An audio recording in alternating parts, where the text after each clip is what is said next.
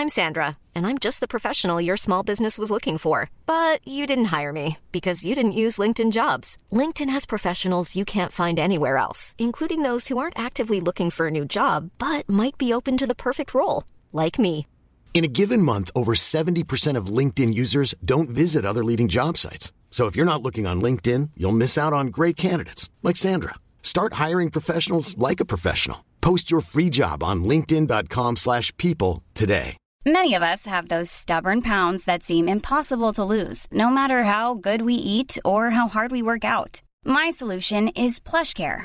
PlushCare is a leading telehealth provider with doctors who are there for you day and night to partner with you in your weight loss journey. They can prescribe FDA-approved weight loss medications like Wegovy and Zepbound for those who qualify. Plus, they accept most insurance plans.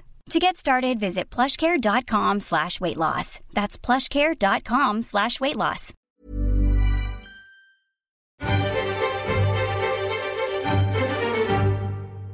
Hello, and welcome to the New European Podcast. My name's Richard Porritt. I'm joined by Steve Anglesey. Hello, everyone. Firstly, apologies that we're a little bit later than normal. You normally get us with your breakfast. You're going to get us with your sort of 11s. Yeah. But that is because we've had a very dramatic evening of local election action. Yes. We'll get to that in a second, but please carry on listening because we've got Alastair Campbell, our editor-at-large, And he's not just playing the bagpipes. He's not just playing the bagpipes. He is actually talking to us about the current state of politics and Brexit. Jerry is going to chat to us later on as well about our new Home Secretary. Yep. And then we will crown a Brexiteer of the Week. But first, oh dear. Well, it's not gone well for Jeremy Corbyn, has it? What were we expecting? Well, I think the expectations have been downplayed in the last couple of days, haven't we? But we went into this, I think, 6 weeks ago. 2 months ago, we were confidently expecting Labour to sweep through London. Yep. That hasn't happened. No. We were confidently expecting Labour to turn the tide in the Midlands and maybe in the East Midlands. That hasn't happened. One thing that we were expecting was the Conservatives would lose overall control of Trafford, and that has happened, and Labour are now the largest party, but they're only the largest party because the Greens picked up a couple of seats over in Altrincham Way, I think it was. So I think the big story of the night. We've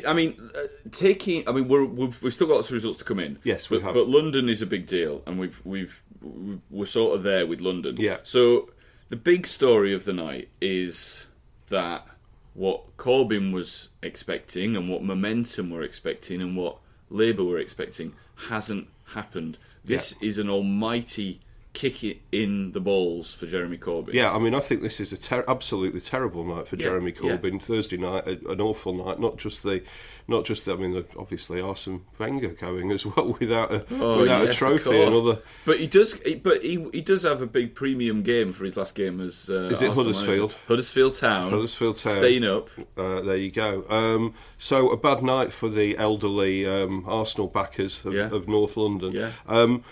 I think that this government is a total shambles. The cabinet are at war. They have presided over the Windrush scandal. They lost the Home Secretary on Sunday night. Yep. Obviously the Grenfell thing continues to rumble on.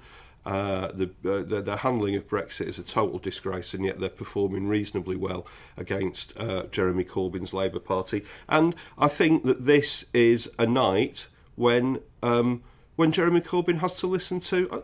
I think it's unfortunately he's got to listen to people like me who, for the first time in years and years, and you can see people like this all over social media yesterday saying, "I am not able to vote Labour for the first time in years, decades. I've only not voted Labour once since 1987, and that was because of tactical voting, and I couldn't vote for them this time, and it's because of their absurd stance on Brexit." Yeah, have we reached Pete Corbyn, or in fact, did we reach Pete Corbyn this time a year ago? When he was out on the soapbox and, at Tranmere Rovers with that massive crowd and at Glastonbury and stuff. Was that Pete Corbyn? Well, it's difficult to say, isn't it? Local elections are our local elections, aren't they? Yeah, but normally there is a smaller turnout. Some of the, we can go through a couple of these. Some of them have there are local issues clearly which have affected them. The anti-Semitism thing has badly damaged Jeremy Corbyn. Well, they should. I mean, how Labour haven't taken Barnett is extraordinary. I mean, they've lost ground in Barnett. Yeah. It's absolutely terrible. There's maybe momentum, and people like that have lost something of their lustre after we praised them to the skies for what they did in the general election. There are people saying that that activists were put into the wrong sort of areas. Where they should have been shoring up the traditional vote. But I think it's too early to say that Pete Corbyn has gone, but I think it's a really bad night for Jeremy Corbyn, they need to recalibrate. Steve, the cult of Jeremy Corbyn, which is perpetuated by momentum, absolutely. I've seen it on the ground. Cults don't win elections, local or national. No. And Alastair will say... and does say, just in a few minutes on this podcast, Alastair will tell you that that if the new Labour machine were taking on Theresa May's government, they'd be on the floor. Yes. I agree with that. As it stands, they're gaining in the polls. She's gaining in popularity, and actually, the Tories have had a good night. I think the Tories have had a very, very comfortable night. But what I'm saying is, I don't think all is lost for Jeremy Corbyn, but they need to recalibrate and think about this. The anti-Semitism thing has really hurt them, and they need to be much, much tougher on that. And the way that the NEC deals with that, that's really difficult because of the composition of the NEC, and they really have to think about what they're going to do about Brexit, because that is a huge issue for many Labour voters. We saw a poll the other day, 70% of people who voted Labour in the last general election are for Remain, and they are confused and bewildered. Yeah. And in my case, I'm sad and angry that I can't vote for the Labour Party yesterday. But the thing with Brexit and Labour, and as you know, the picture is still not clear, but has Corbyn really lost votes on Brexit on this one? Because where are the Labour? Were they just not voting, do you think? I think people have stayed at home. Some people have gone to the Lib Dems. Lib Dems have done all right. They've done okay, haven't they? Yeah, they've done all right. They've managed to avoid disappearing completely. UKIP have just managed to avoid disappearing completely, haven't they? I think the last time I looked, they'd lost about 85 seats happily, but they'd retained. I think they'd won a Labour seat. Well, all right, let's talk about you. They have won a Labour seat in, I can't just remember now. Was it in Derby? Derby, yes. So Derby, where that's Chris Williams Chris Williamson territory, excuse me, who's obviously a huge Corbynite and had been going around predicting great things, hadn't he? Well, of course, Labour have lost Nuneaton and Bedworth, which is a bellwether nationally. Yes. Yeah. It tends to follow who the national government is. Labour have lost it. Well, extrapolating a load of those seats, I think, Battersea is one that would go, isn't it? And, I think they were crowing that they would take 4 marginals in a general election on the results, but they would also lose 4 marginals, as John Curtis quite quickly pointed out last night. So I think it is a really bad night for Labour. We're waiting for more results to come in, but they are in sort of Tory areas, aren't they? Yeah. London, obviously, we were expecting Labour gains. We were expecting Tory losses, at least, in the rest of the country. It seems that the Tories have actually gained outside London. Yes, exactly. Yeah. Which, I mean, it's extraordinary that a government that is this bad can do this well and they haven't done well, but this well in a local election. If you look at Labour's performance after 8 years in power, so what, 2004? Well, it wouldn't have been 8 years. Yeah, it was. I mean, 2004, I think it was probably. They were losing a lot of seats, and they were polling at around 30%, I think. We're looking, and that was kind of what we were expecting for the Tories to do, and I think they would have taken that. It's probably going to be near a 40%. Yes, their vote share nationally for these elections. Well, but what this doesn't tell us that the Tories are doing anything right. It tells us that the opposition parties are absolutely useless. Well, it does. Yeah. Jeremy Corbyn is finally, the wheels have fallen off this, in my opinion. I think this is a big moment for Corbyn. Of course, he won't listen. Nothing will change. There will be no proper action on the anti-Semitism thing because he's boxed off and he's surrounded by people who tell him he's brilliant. Yes, but I mean, clearly, surely the message will begin to seep through in some way. And maybe there are some people, even among the sort of the people that he's surrounded himself with, who will say maybe we need to have another think about these kind of things. Swindon, another sort of bellwether. Again, Labour was supposed to take that. It's as goes Swindon normally. That's usually a guarantee that you're going to win power in Westminster. Nothing really happened there, did it? Nope. Labour piled up a few more votes. They were supposed to take it, and they got one. They took one seat from the Lib Dems, I believe, and nothing at all from the Tories. That's not going to happen. And Corbyn spent quite a bit of time there. John McDonnell was marching around in Hillingdon, wasn't he? Yep. And nothing has happened there. So I think it is it's a really disappointing night. If I was Sadiq Khan, I'd be absolutely gutted. Yeah. And that. But go on. And that is, in London there are two things, aren't there? There are the anti-Semitism thing, which is beyond Sadiq Khan's control. Absolutely. And the fault with that lies. Okay, you might say that a Tory-biased mainstream media have blown this up out of all proportion. I think if you said that, you would be completely wrong. Yeah. But I'm sure there are some Labour activists who will say that. But the fault of the actual fault of not dealing with this problem lies entirely with the NEC, Jeremy Corbyn, and John McDonnell and people like that. And the other thing is in London is people who support Remain feeling unable to vote for the Labour Party. We're homeless. We are, but we have diamonds on the soles of our shoes. Were you singing Paul Simon there? No, but I can if you want. No. Okay, well, if I was to choose a song, I would probably go for The Boxer. The Boxer? Would you? Yeah, I think so. It's not my favourite, that. Well, it's my favourite. Me and Julio Down by the Schoolyard is my favourite Paul Simon song. I wish we could do a Paul Simon podcast. I'm really quite depressed about let's do it. About this awful government receiving some validation. In the country at large, it's quite clear, isn't it, that the UKIP vote has gone. Yeah, let's talk about UKIP. Talk about UKIP and the Tories. Yeah. Because the UKIP vote has collapsed, hasn't it? Which I'm very happy about. Although, obviously, UKIP with the New European provide us with plenty of lols for my column of the worst Brexiteers of the week. We'll hear about that in a bit. We will hear about that in the week. So I'm absolutely delighted that the hateful people of UKIP have been marmalised in this election. It seems that their votes, however, have gone directly to the Conservatives, haven't they? And that is a little, Theresa May will wake up feeling quite good about herself, won't she? But she now has a lot of ex-UKIP voters, an ex-UKIP base, and the Brexiteers, the nutters, the hard Brexit headbangers in her cabinet will be saying we have to keep these people satisfied. Well, hold that thought while I talk about UKIP. I want to read out what Suzanne Evans... She's brilliant, Suzanne Evans. Suzanne Evans. She's so much fun. So she's talking about... She first of all talked about the three councillors in Derby, and one of them, to be fair to UKIP, which we don't like to do, but to be fair to them, did unseat the Labour leader, which is quite a result. But she says, if UKIP does crumble, I think you could still arguably make the case that it's been one of the most successful political parties in history.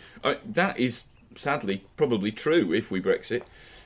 But the fact that she's talking about UKIP potentially crumbling, I think that tells us a lot about where UKIP are and what the upper echelons of the party are thinking. The end is in sight, isn't it, for UKIP? Yes, happily, the end is in sight for UKIP. Or is it just that UKIP have moved back to the Tories? I mean, UKIP will still exist, like they always did, but they're inside the Tory party. We talked a second ago, I'll return to UKIP in a second, we did talk a second ago that a lot of Labour people would just say we just carry on, this is the fault of the mainstream media spinning anti-Semitism. We've got we have a comment here that says this is rubbish media propaganda. So there you go. What, we're rubbish? Yeah, exactly. Well, that's true. Yeah. I agree completely. Yeah. Can you like that comment?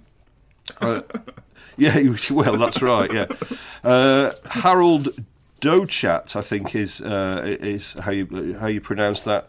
And he says UKIP voters are back home in the Tories now, and due to the unjust voting system for the Commons, this is really bad news for the UK. And I mean, I think it is. You know, the Conservatives are their natural home. Those people who are who are UKIP voters are, you know, they are strongly behind what they believe in, misguided as it is, and they will keep pressing Theresa May, and it's, you know. Well, this is the thing. The fallout from this will continue for the weekend. We will return. I mean, I was very confident in, even if Labour had swept the board in London, that Theresa May wasn't going anywhere. Yes. I don't think. But if when the dust settles a little bit, what Theresa May now, and this is why this is a bad night for Remain as well as for Labour. More importantly, it's a bad night for Remain because what we're seeing is the Tory vote holding up in Leave areas, and that will push her, I think, towards the more Brexity wing. The ERG are having a great morning.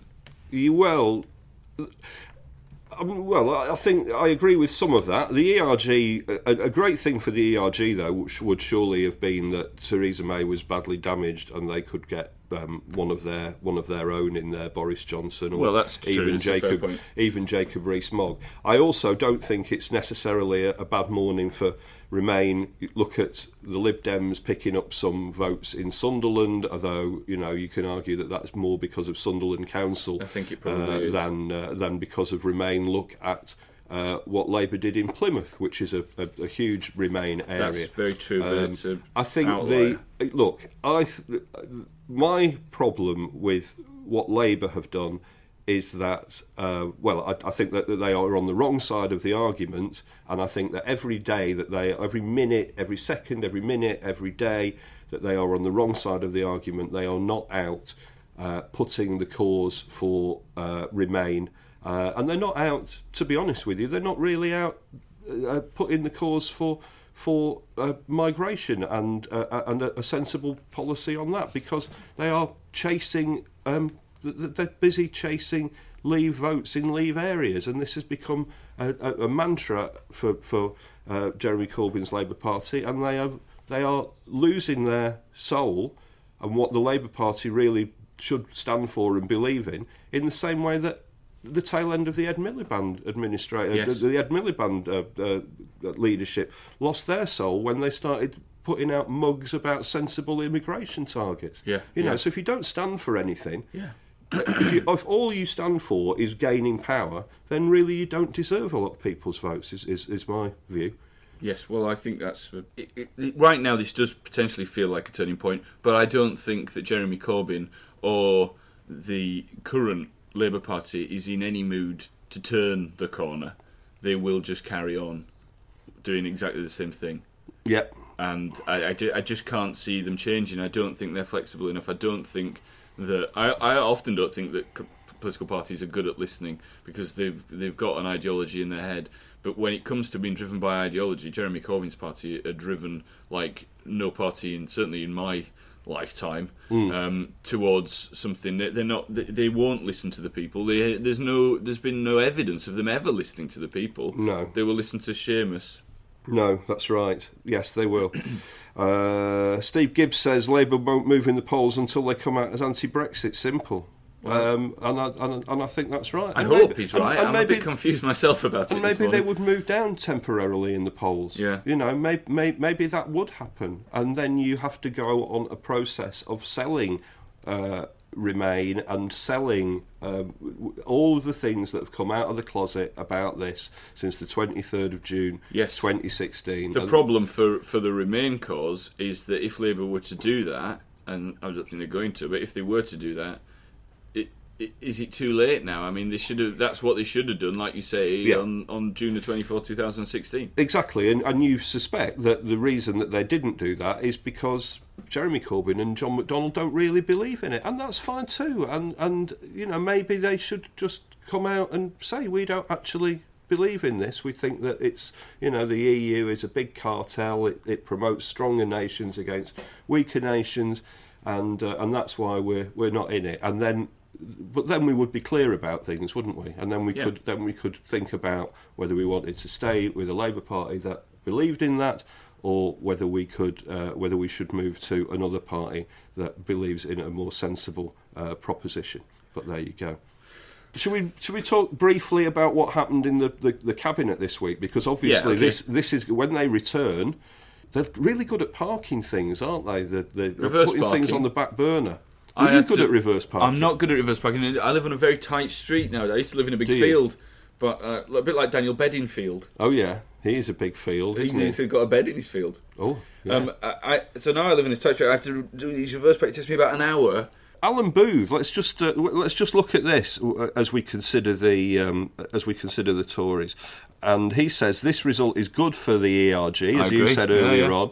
They might be emboldened now to topple May and call the general election with an expected new leader and their poll bounce. Well, if the Tories had lost badly, their instinct would have been to close ranks. I think if the Tories had lost badly, that would have emboldened the ERG as well. But I think what it does now is the ERG have got more influence. The report that they sent to Theresa May was seen by Brexit cabinet ministers before Theresa May saw it. Yeah.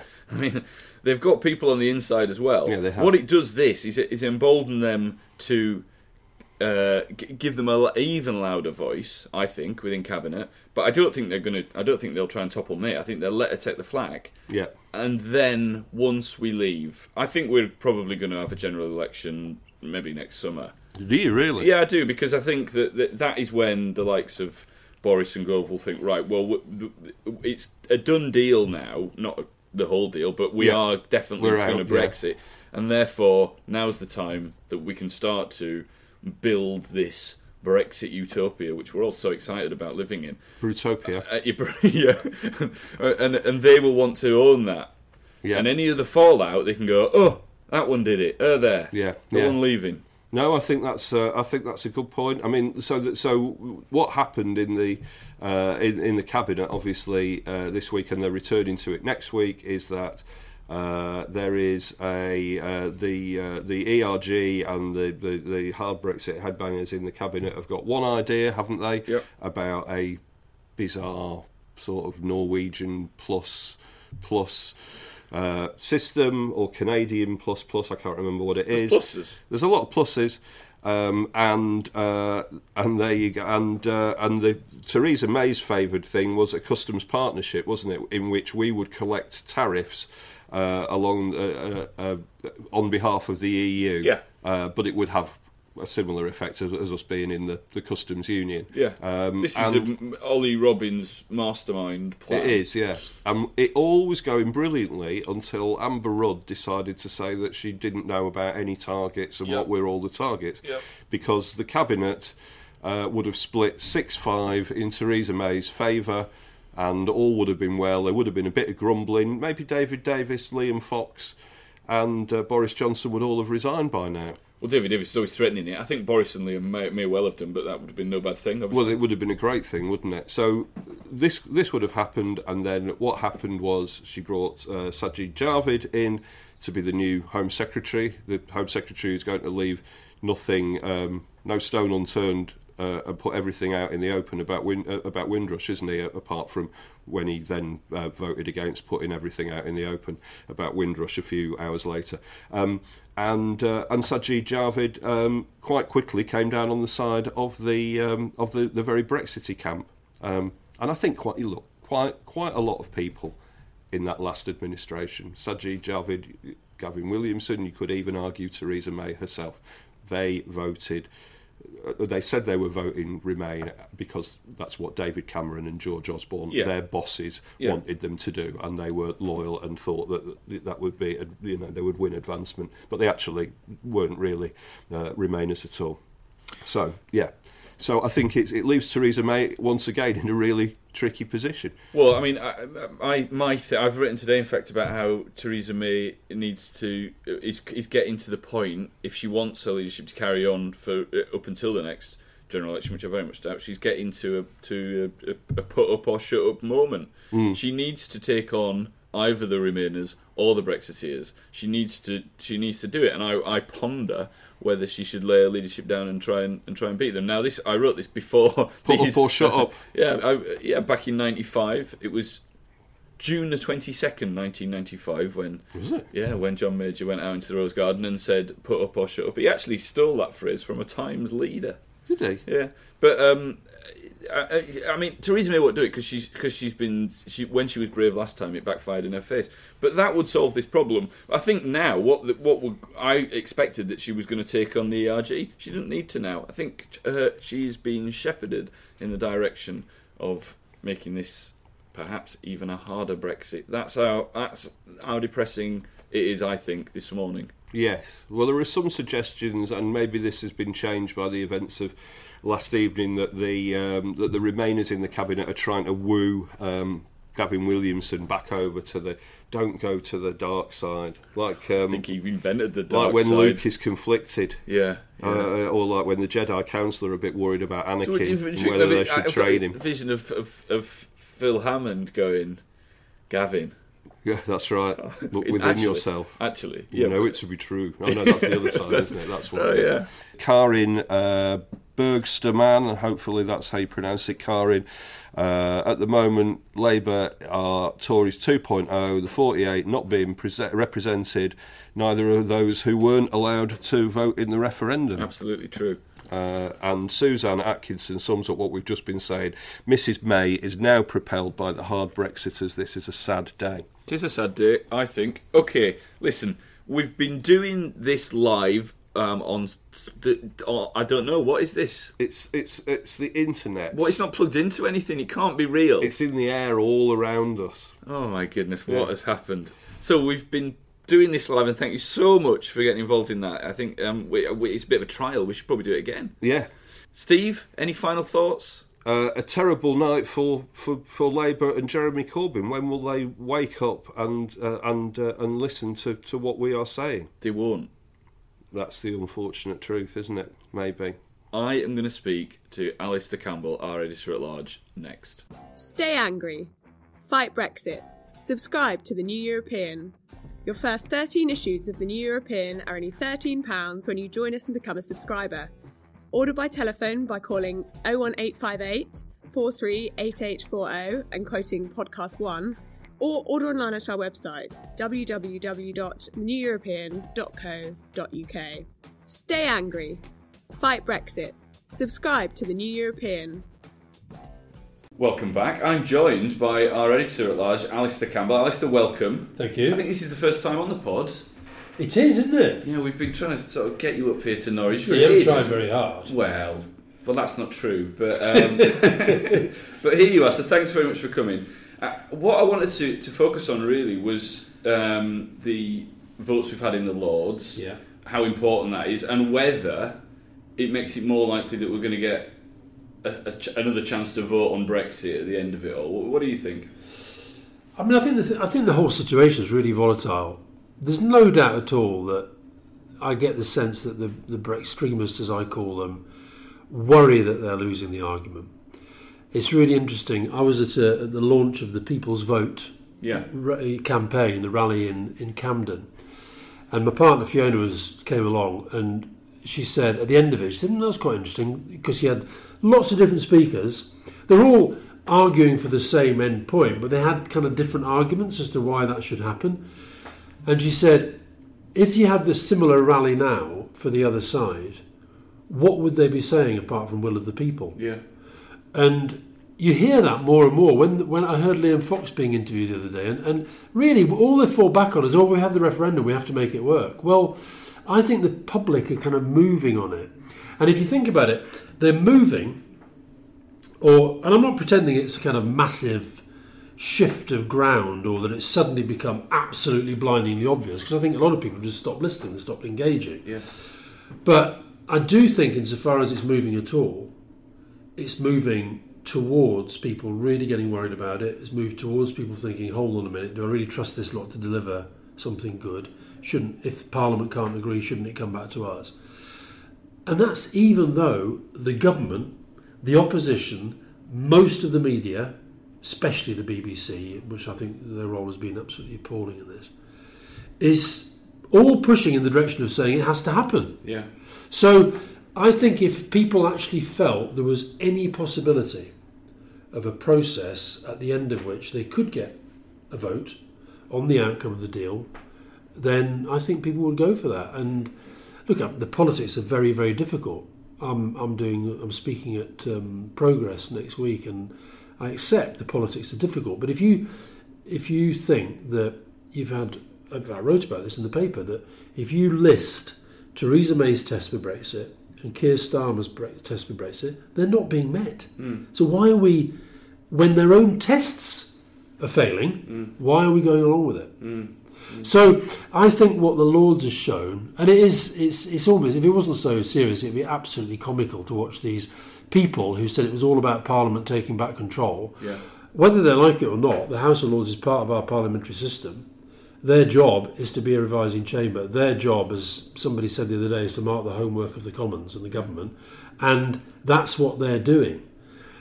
And we all know, I interviewed Ken Clarke on LBC a while back, and I said if there was a free vote of MPs where they weren't following the Labour whip or the Tory whip, a free vote on whether they think we're doing the right thing for the country, he reckoned 8 out of 10 would be open about the fact they're doing the wrong thing for the country. That's unsustainable. Yeah. The other thing is, what are the Brexiteers so worried about a second vote? Well, exactly. What they're worried about is that the referendum, June 23rd, 2016, might well have been the high watermark. Yeah. Because it was where the lies were working best. It was where the Remain campaign hadn't really focused on a lot of the questions that people wanted answered. So I think, in a way your answer is in your question. What they're worried about is losing it. Yeah. And that's because, I'm sure you'll agree, we, the public at large, know more truth now about the harm that Brexit will do than they did then. Well, I think if they will say now, they still say, if you go out and say such and such a economic advisor says there's the IMF, so they all say it was Project Fear. You said all this at the time of the referendum, and you said the economy was going to collapse, and it hasn't. And there was going to be an emergency budget, and there wasn't, and all these things. But actually, I think bearing in mind that Brexit has not yet happened, we've gone from the top of the G7 economy to the bottom. Those growth figures last week, terrible. Well, that's what Project Fear said, wasn't it? 1% growth. Absolutely. So we've got it now. Well, it was 0.1.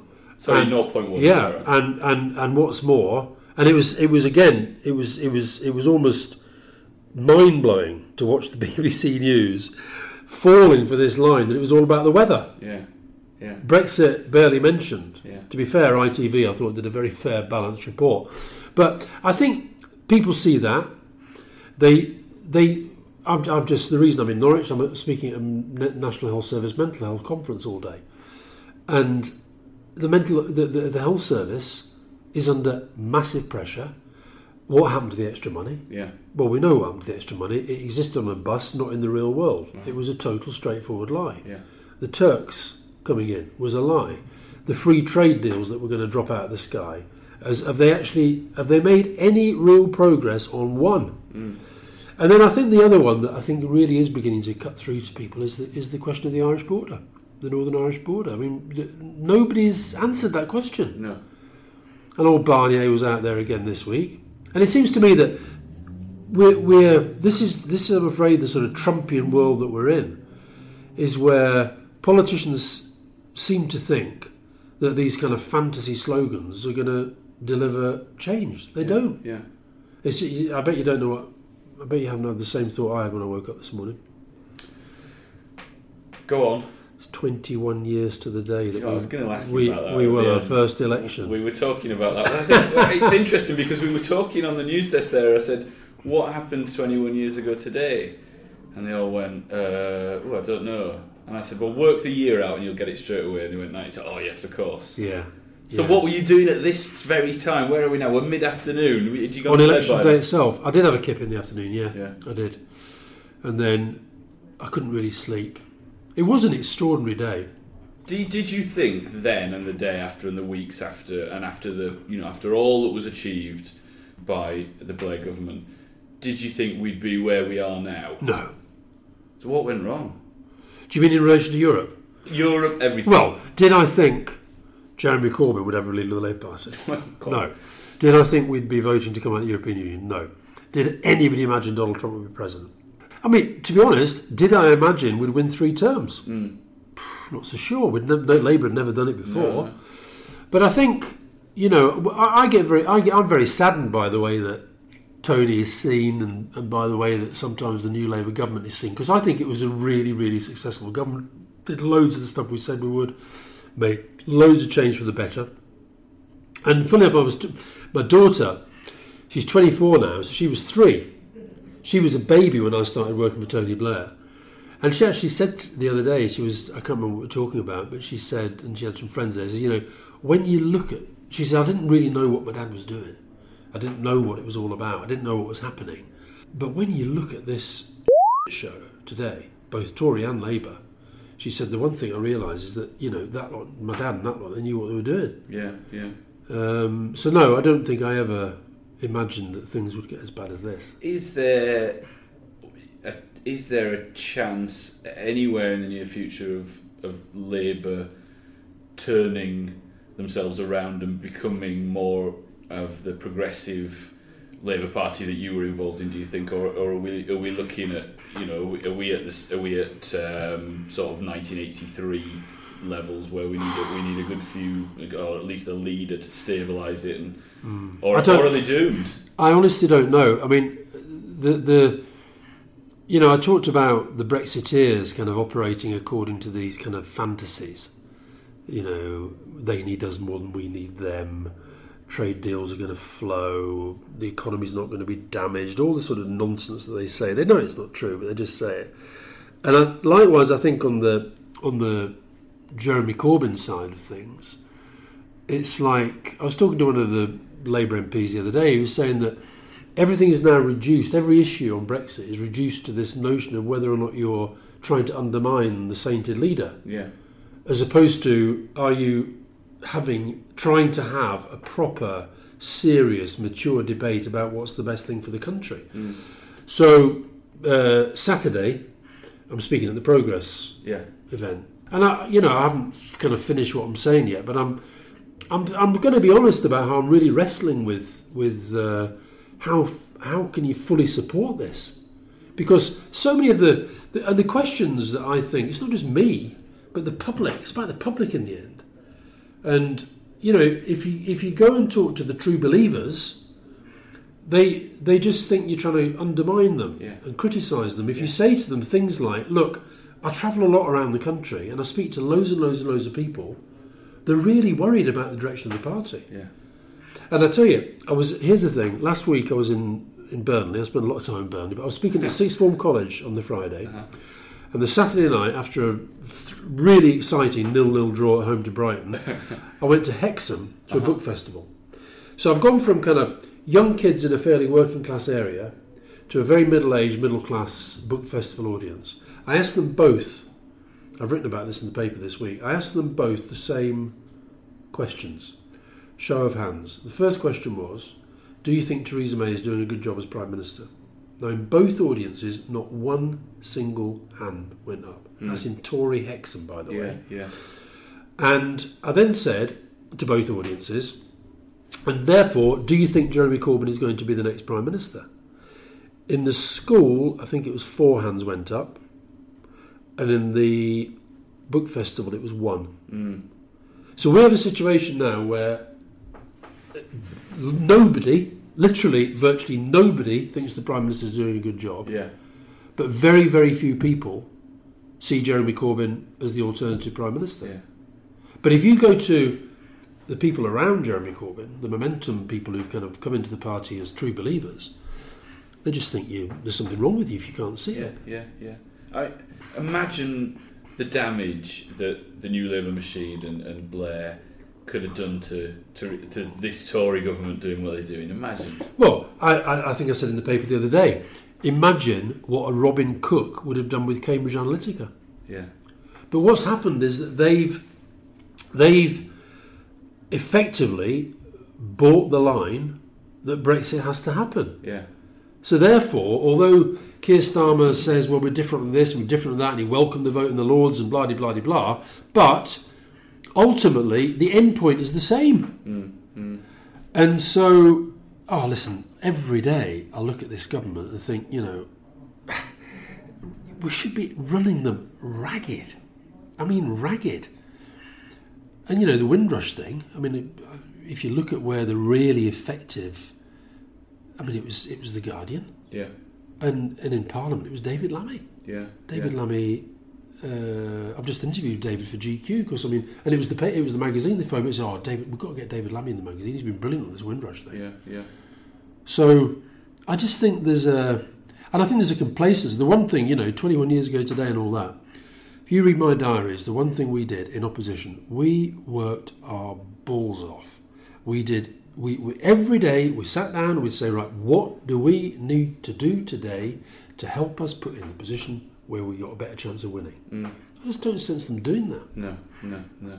Okay, listen, Alastair, I know you've got to dash off, but thanks for coming in. And of course, you will turn up at the end of the pod on your bagpipes as you do every week. So I know it's play good. us out, The old.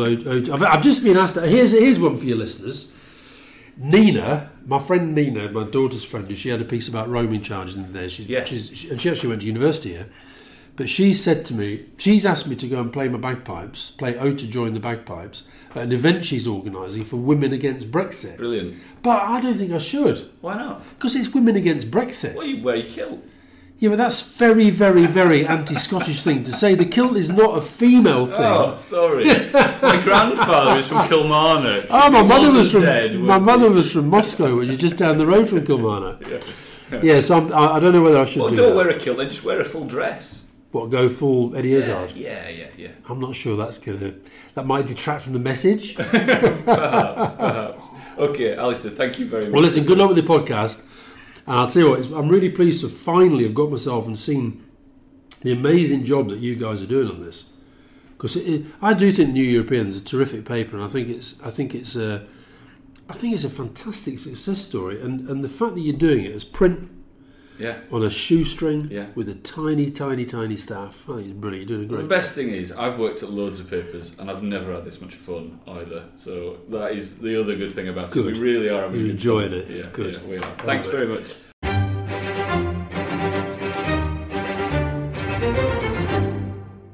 Welcome back. I'm with Jerry. Jerry, how are you? I'm good. How are you? I'm very good, actually. I'm really, really good. What an exciting week. It has been an exciting week. Were you surprised when Amber Rudd fell on her sword? Not really. Well, I was surprised at the timing. I felt very bad for the News at 10 editors. I was so annoyed. Having done those Sunday shifts into Monday on national newspapers, I was so annoyed for everyone. Because you can just imagine you've got half an eye on those last orders, and then the Home Secretary resigns. But no, I wasn't really surprised it happened in general. But yeah, the timing was a bit of a shock. All right, so she's gone, but we've got a new Home Secretary. We have. It wasn't a massive surprise, was it? No. Was your money on Sajid really. Javid? I'm not a betting woman, Richard, but no, of course I am. I was going to say, well, how come you're sleeping on the streets then? All the vices. You lost all your money on the GG. No, I wasn't overly surprised. I mean, I'm not really sure what a massive choice Theresa May had. She was in a difficult position of keeping her cabinet quite balanced, wasn't she? She was. I mean, he's not the sort of Remainer that Amber Rudd was. Well, no. And I don't think he's going to be as much of a problem for Theresa May from the Remain side as Amber Rudd was. So she is a loss for the Remain cause. Yeah. But anyway, tell us about Sajid. What do you think? Well, I think he's probably had quite a good first few days. And I'm saying that because I think the stuff with, the Windrush scandal and, that all that stuff he said about that, it could have been him, it could have been his mum and dad. I think that really resonated with people. Yeah, played well, yeah. I mean, let's be honest, it couldn't have got much worse in that whole Windrush situation. No. But then we say that about this government all the time and it seems to get worse. So I think he did well on that. I think that was a really effective move and he put in a good performance in the Commons as well. I think, considering that was the next day, I think it all went pretty well for him. Yeah, it did. And I mean, let's have a look at his backstory because it's impressive. Yeah. Have you seen that poster going around on Twitter? What can the Tories offer a working class kid from and they've Yeah. mocked it up with him, haven't they? From Rochdale. From Rochdale. And his dad's a bus driver. Yep. I mean, I think there's a great story that I read where he went for a job at I can't just remember exactly, but some bank. Mm-hmm. And I mean Citibank. He went for an interview, and their first question to him was... Not talking about the Halifax down the high street. No. So the first question they asked him was, where did you go to school? And he told them. And they must have been a bit like, never heard of it. And then they said, what did your dad do for a living? And he told them. Mm-hmm. And they said, maybe you should apply to a high street bank. He went somewhere else and he went to a US merchant bank or something, and was flying within a very short space of time. And this guy's obviously a super bright guy. Yeah. Is the Home Office a bit of a poison chalice, though? It's a tricky one, isn't it? I mean, even we thought May had sort of managed to get hold of the Home Office and managed to do a good job, and she'd gone on to be Prime Minister. God, how wrong we were. And it's still coming and biting her on the backside years later. So a lot of people are saying, ooh, Sajid Javid, he's had a good first week. Is he our next Prime Minister? I think that's early days. I think that's very premature.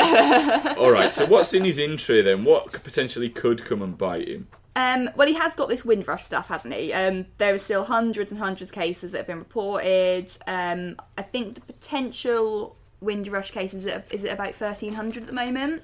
So he's got to sort out the compensation, the citizenship scheme. So, and he's got there's this question over this hostile environment mentality with immigration, isn't there? Which he said isn't what we should be doing as a country.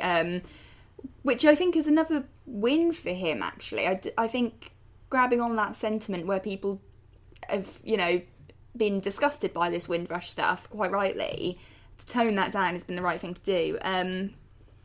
The other thing, of course, is crime. Yeah, I see. This is the one. I think that he is going to be able to manage to sort Windrush out, because I think I think he's coming just at the right time. Yeah, I think so. Because he said the right things in the first week. There are the mechanisms now in place to get this sorted and get it sorted quick, because Theresa May is thinking, oh dear, this could be for me as it was for Amber Rudd. Yeah. So I think, and I hope, that is going to get sorted out and we'll never see anything quite like that again. Yeah. Crime, on the other hand, is difficult. Yeah, I mean, obviously crime all over the country, but there's a big focus on London at the moment, isn't there? And all the kind of gang violence and murders that are happening at the moment. There's been a sharp rise in shootings and stabbings. We've had similar, though. Violent crime's up across the country, I think. Yeah. And I think overall crime is down. But violent crime is up. And there's been around 20,000 police officers cut since 2010. Right, so this is the interesting point for me. The Tories are still sticking with this line that the rising crime has got nothing to do with a fall in police officers, right?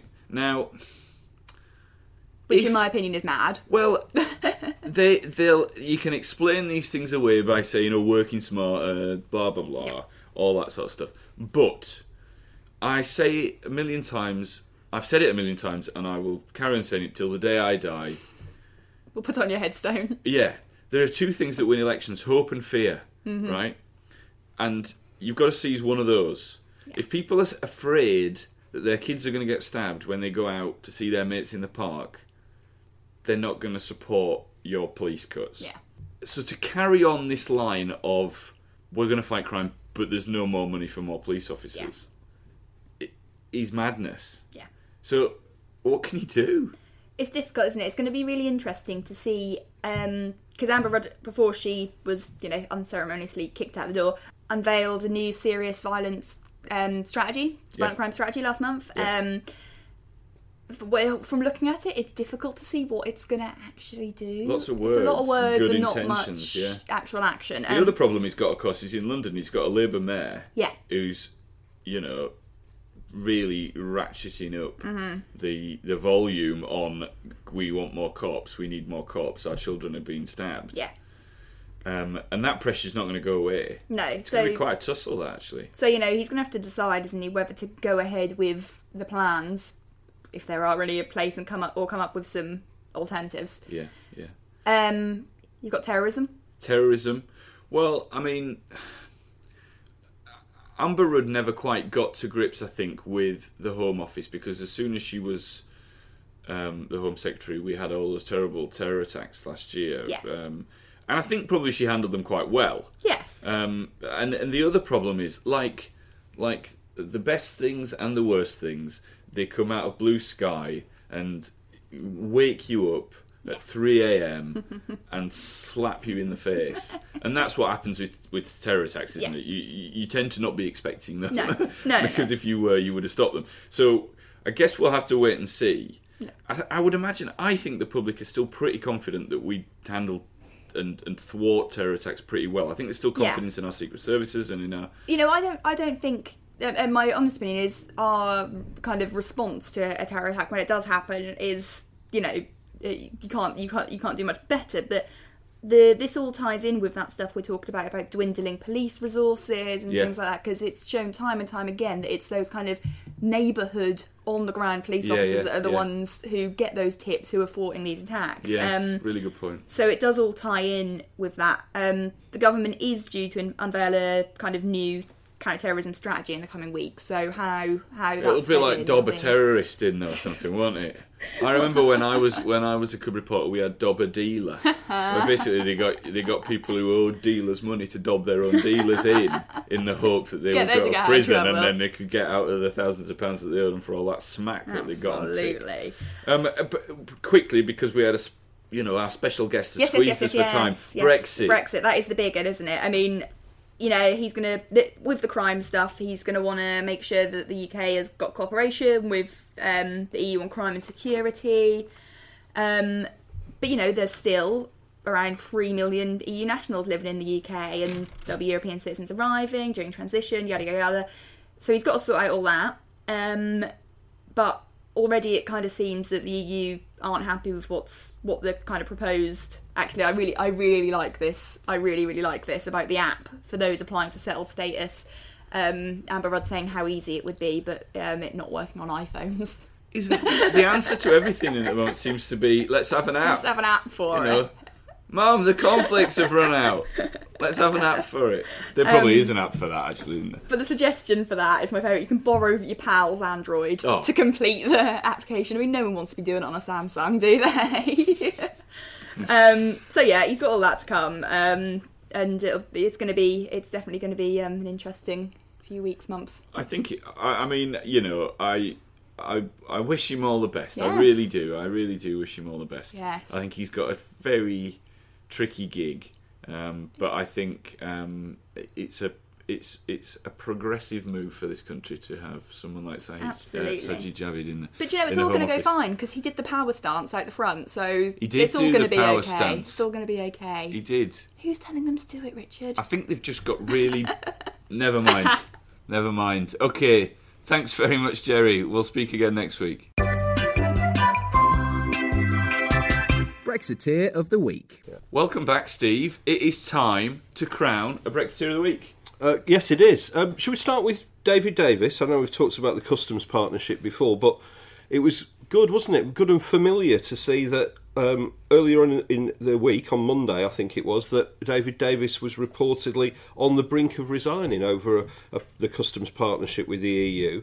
That was according to the Express. And, of course, he was on the brink of resigning the last time over the fishing policy. That was in March. Yeah. And then he was on the brink of resigning over Damien Green. That's right. In December. And then when Boris Johnson and Michael Gove sent that letter to Theresa May back in November, and hadn't been cut in on it. He was on the brink of resigning then, wasn't he? I'll tell you what he is, definitely. We can definitely see he's on the brink. He's definitely on the brink of something. He's been close to the edge more often than Bono, in my view.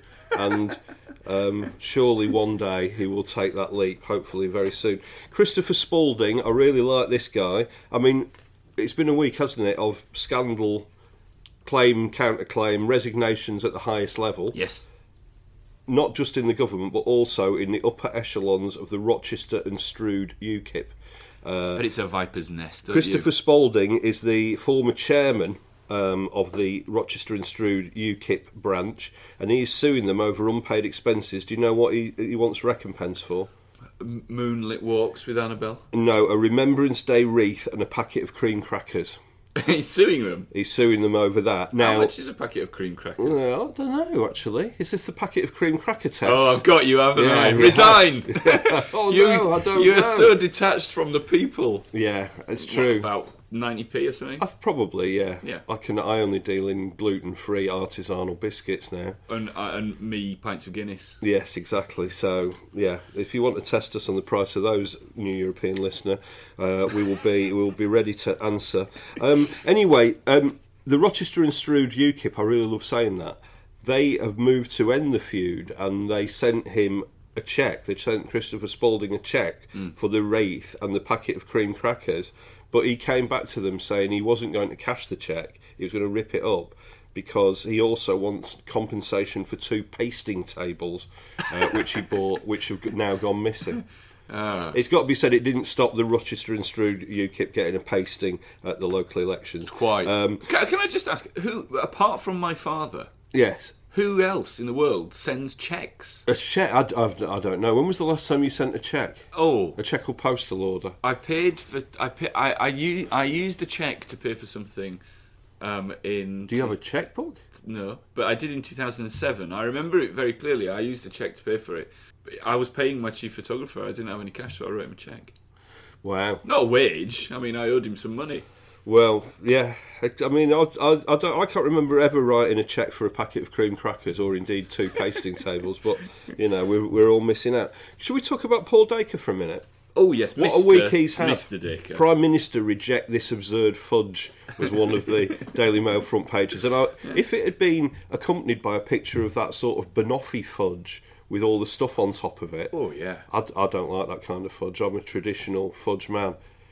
Either a finger of fudge, just enough, which is just enough to give your kids a treat, or I quite like rum and raisin when you go to the little, the little fair. Rum and raisin fudge for a long Rum and time. raisin fudge, quite nice clotted cream fudge. However, that stuff that comes in a slab and it's got shit all over it, no. So I'm with him, but it turned out that he wasn't talking about that kind of absurd fudge. Oh. He was talking about the customs partnership, wasn't he? Anyway, the day before he got all aerated, didn't he, about the defeat in the Lords. Oh, yeah, he did. And the Daily Mail's leader column, which, you know, I don't think he personally writes it, does he? I know the person who personally writes it. But he stands over them and tells them what to write, frankly. Yeah. And it said, this whole absurd event was a timely reminder that a comprehensive clear-out of this unelected club of cronies and has-beens is long overdue. But I wonder how long overdue it actually is. That Paul Dacre Mr. there. Dacre now. Is it? Oh, is it a very sweary message? Well, I'll read the message to you if you want. Go on. It says, I like that pic. I want that pic in a frame. Find it in the archive for me. Okay. Mysterious Dacre. I want to get next to you. But yeah, so the Daily Mail said that clear out of the Lords is long overdue, but I'm wondering how long overdue it actually is, because go back 6 years, 2012, the former Lib Dem leader and future Paul Dacre hate figure Nick Clegg, he said he wanted to propose a comprehensive clear out of all those unelected cronies and has-beens by turning the Lords into a wholly elected chamber. And guess which newspaper's leader column then said this would be a blueprint for constitutional vandalism that could leave Britain permanently among the worst governed states in the developed world? Daily Mail. It was the Daily Mail, and it's hard to shake the idea, isn't it, that just because the Lords have now done something that Paul Dacre doesn't like, he wants to abolish them, whereas when it was frustrating somebody that he didn't like, he was all in favour of the House of Lords. Anyway, a little bit of dissent too. Dissent, I like a bit of dissent. Dissent, it's not in UKIP, I'm afraid. It's not just... It's been a sad week for UKIP, hasn't it, really? Rochester and Stroud, they've been marmalised in the local elections, obviously. And Bill Etheridge, big Bill Etheridge. Oh, Billy. Who's an MEP, he's from Birmingham, isn't he? He is. He when he ran for leader, I really admired this. He launched his campaign for the leadership, which was won by Paul Nuttall. He launched it in a curry house to prove that he wasn't racist. That's right, yeah. He did, yeah. yeah. Brilliant. And then he made another... Well, that is proof. Yeah, and then he made another speech, didn't he? You loved the leadership campaign for UK. It was brilliant. He made another speech about why he wasn't a racist, and then it was discovered that, unfortunately, he'd hired the same room that Enoch Powell had hired to make his Rivers of Blood speech in 1968, which was an unfortunate error by Bill Etheridge. It can't go wrong. Anyway, look, he didn't win that election. No. He stood aside for Gerard Batten in the sort of the farrago that followed the removal of Henry Bolton, and in March he was praising Gerard Batten to the skies. That was only 6 weeks ago. He said that Gerard Batten was a well-respected, experienced elder statesman who was delivering calm, measured leadership, and Bill Etheridge said he was going to be fiercely loyal to a man I have a great deal of personal respect for. Now, in the meantime, Bill Etheridge has gone to a conference in Crimea, and he sort of questioned... He basically said nobody in Britain believes that Russia is behind the Salisbury attack. Yeah. And he said Russia was sort of firm but fair. And this hasn't gone down very well with Gerard Batten. No. So March, Bill Etheridge said Gerard Batten was a well-respected, experienced elder statesman, calm, measured leadership. I've got a great deal of personal respect for him. Now, he said of Gerard Batten, he can go to hell. Oh. I will lock horns with him at the NEC meeting. I will come out all guns blazing, and he'd better make sure he's wearing his body armour. Blimey. So 162 years after the end of the Crimean War, UKIP are having their own Crimean War. Fantastic. Does body armour protect against Novichok, do you think? I wouldn't have thought so. No, I wouldn't have thought so. I like the fact that he's going to lock horns with all guns blazing as well. That's pretty good. Yeah, I mean... Maybe I'm looking forward to this. Maybe there are guns in the horns. That would be good, wouldn't it? Yeah. Wow. Is he growing the horns? He is. So he's growing horns with guns in? With guns in, yeah. That's the UKIP way. Well, after Crimea, evolution. You don't know. He may be mutating yes. after a tour of their facilities. The AK-47s, though. That'd be incredible, wouldn't notoriously it? Big bad. mutant UKIPper. It's obviously bad to hit the target with an AK-47. I imagine if you've got it on a horn, it'd be even more difficult. Yeah. You'll end up just spiralling round, firing off bullets into the sky. That'd be incredible. Anyway, I'm going to the NEC. That would liven it up, wouldn't it? If Bill Etheridge came in with a pair of actual horns that he'd grown after exposure to a Novichok laboratory, and the horns then sort of opened up and revealed huge guns. And Gerard Batten came in dressed like a transformer in loads of body armour. Have you been gluing stuff before the pod? Yeah. Yeah, you've been doing some gluing this morning. I Felt tip have, yeah. pens and things. Yeah, exactly that, yeah. Good. Yeah, whippets. Now, shall we end with the Brexiteer of the Week? And it's an old friend of ours. Oh, yes, please. Who is it? It's Roger Helmer. Yes, of course it is. He used to be an MEP. He's most famous for a great picture of him resting his eyes while in deep thought in the EU Parliament. Yeah. And I'm sad to say that Roger, who is now retired, has been the victim of a crippling cyber attack. Oh, my goodness. Wasn't Bill Etheridge, was it? He sent a tweet this week, mutant Bill Etheridge, no. He sent a tweet this week which read, AOL's UK helpline is no longer available. A recorded message gives a website, hyphenated, to send an email, also hyphenated. But that is suspended because of high demand. And now I find that my, in quotes, live chat request has been cancelled as no agents are available. No, so never mind, Roger. I'm sure that AOL Connie will be popping a new CD in the post to you any day now. And just prepare by making sure that your 56k modem is switched on and ready to receive. And Roger Helmer, you are the Brexiteer of the Week. Fantastic. What should Connie do right now? AOL Connie. Welcome to AOL. Did you have Connie? Yes, I did. Yes. Well. AOL Connie. Yeah. I had one of my very close friends held a senior position at AOL. Actually, Really? A guy called Joe Berry, and we always joked that his job was to put the CDs in the envelopes. But you know Connie, because there was a real Connie on the adverts, There was. On your computer, it was a little cartoon Connie. It was, yeah. But do you think the cartoon Connie was based... Because the real Connie was based on the cartoon. So was there a real Connie somewhere? Is there a real Connie out there that some techie was lusting after? I don't know. I mean, I think we need to talk about marketing and how advertising works. Maybe after this podcast, and I've come down from these felt tips. Well, I clearly have got no idea about marketing. No. Or anything else. Talking of marketing, if you've enjoyed this podcast... And why not? It's had some fine guests. It has. You should leave us a fantastic review. You can do it on Spotify, on Audio Boom, which is where our podcast originates from. You can do it on iTunes. Leave us a great review. You can follow The New European on Twitter, at The New European. You can follow me on Twitter, at Sanglesey, Sanglesey. Or you can follow me at Porrit, Porritt, or you could fire up your dial-up. Yes. And go to our website, www. I don't really need to do the W's, do I? Not really. You know that it's the information superhighway, right? It's the neweuropean.co.uk, but I will say that it's a website hyphenated. So it's, our web-site, as approved by Roger Helmer, Brexiteer of the Week, former MEP and all-round sleepy dude. Ladies and gentlemen, that was the New European Podcast. Thank you ever so much for listening. It means the absolute world to us. The paper's out. As always, it's a stonker. Plenty of politics, plenty of Brexit, but lots and lots of culture as well.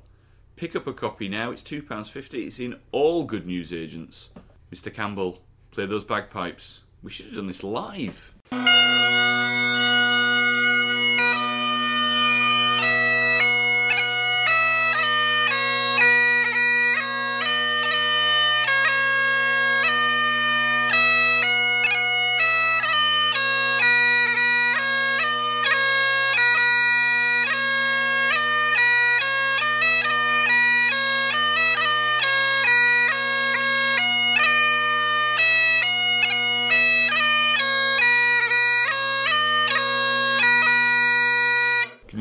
Can you do an impression of her? No. I can. Do you want to do it? Yeah.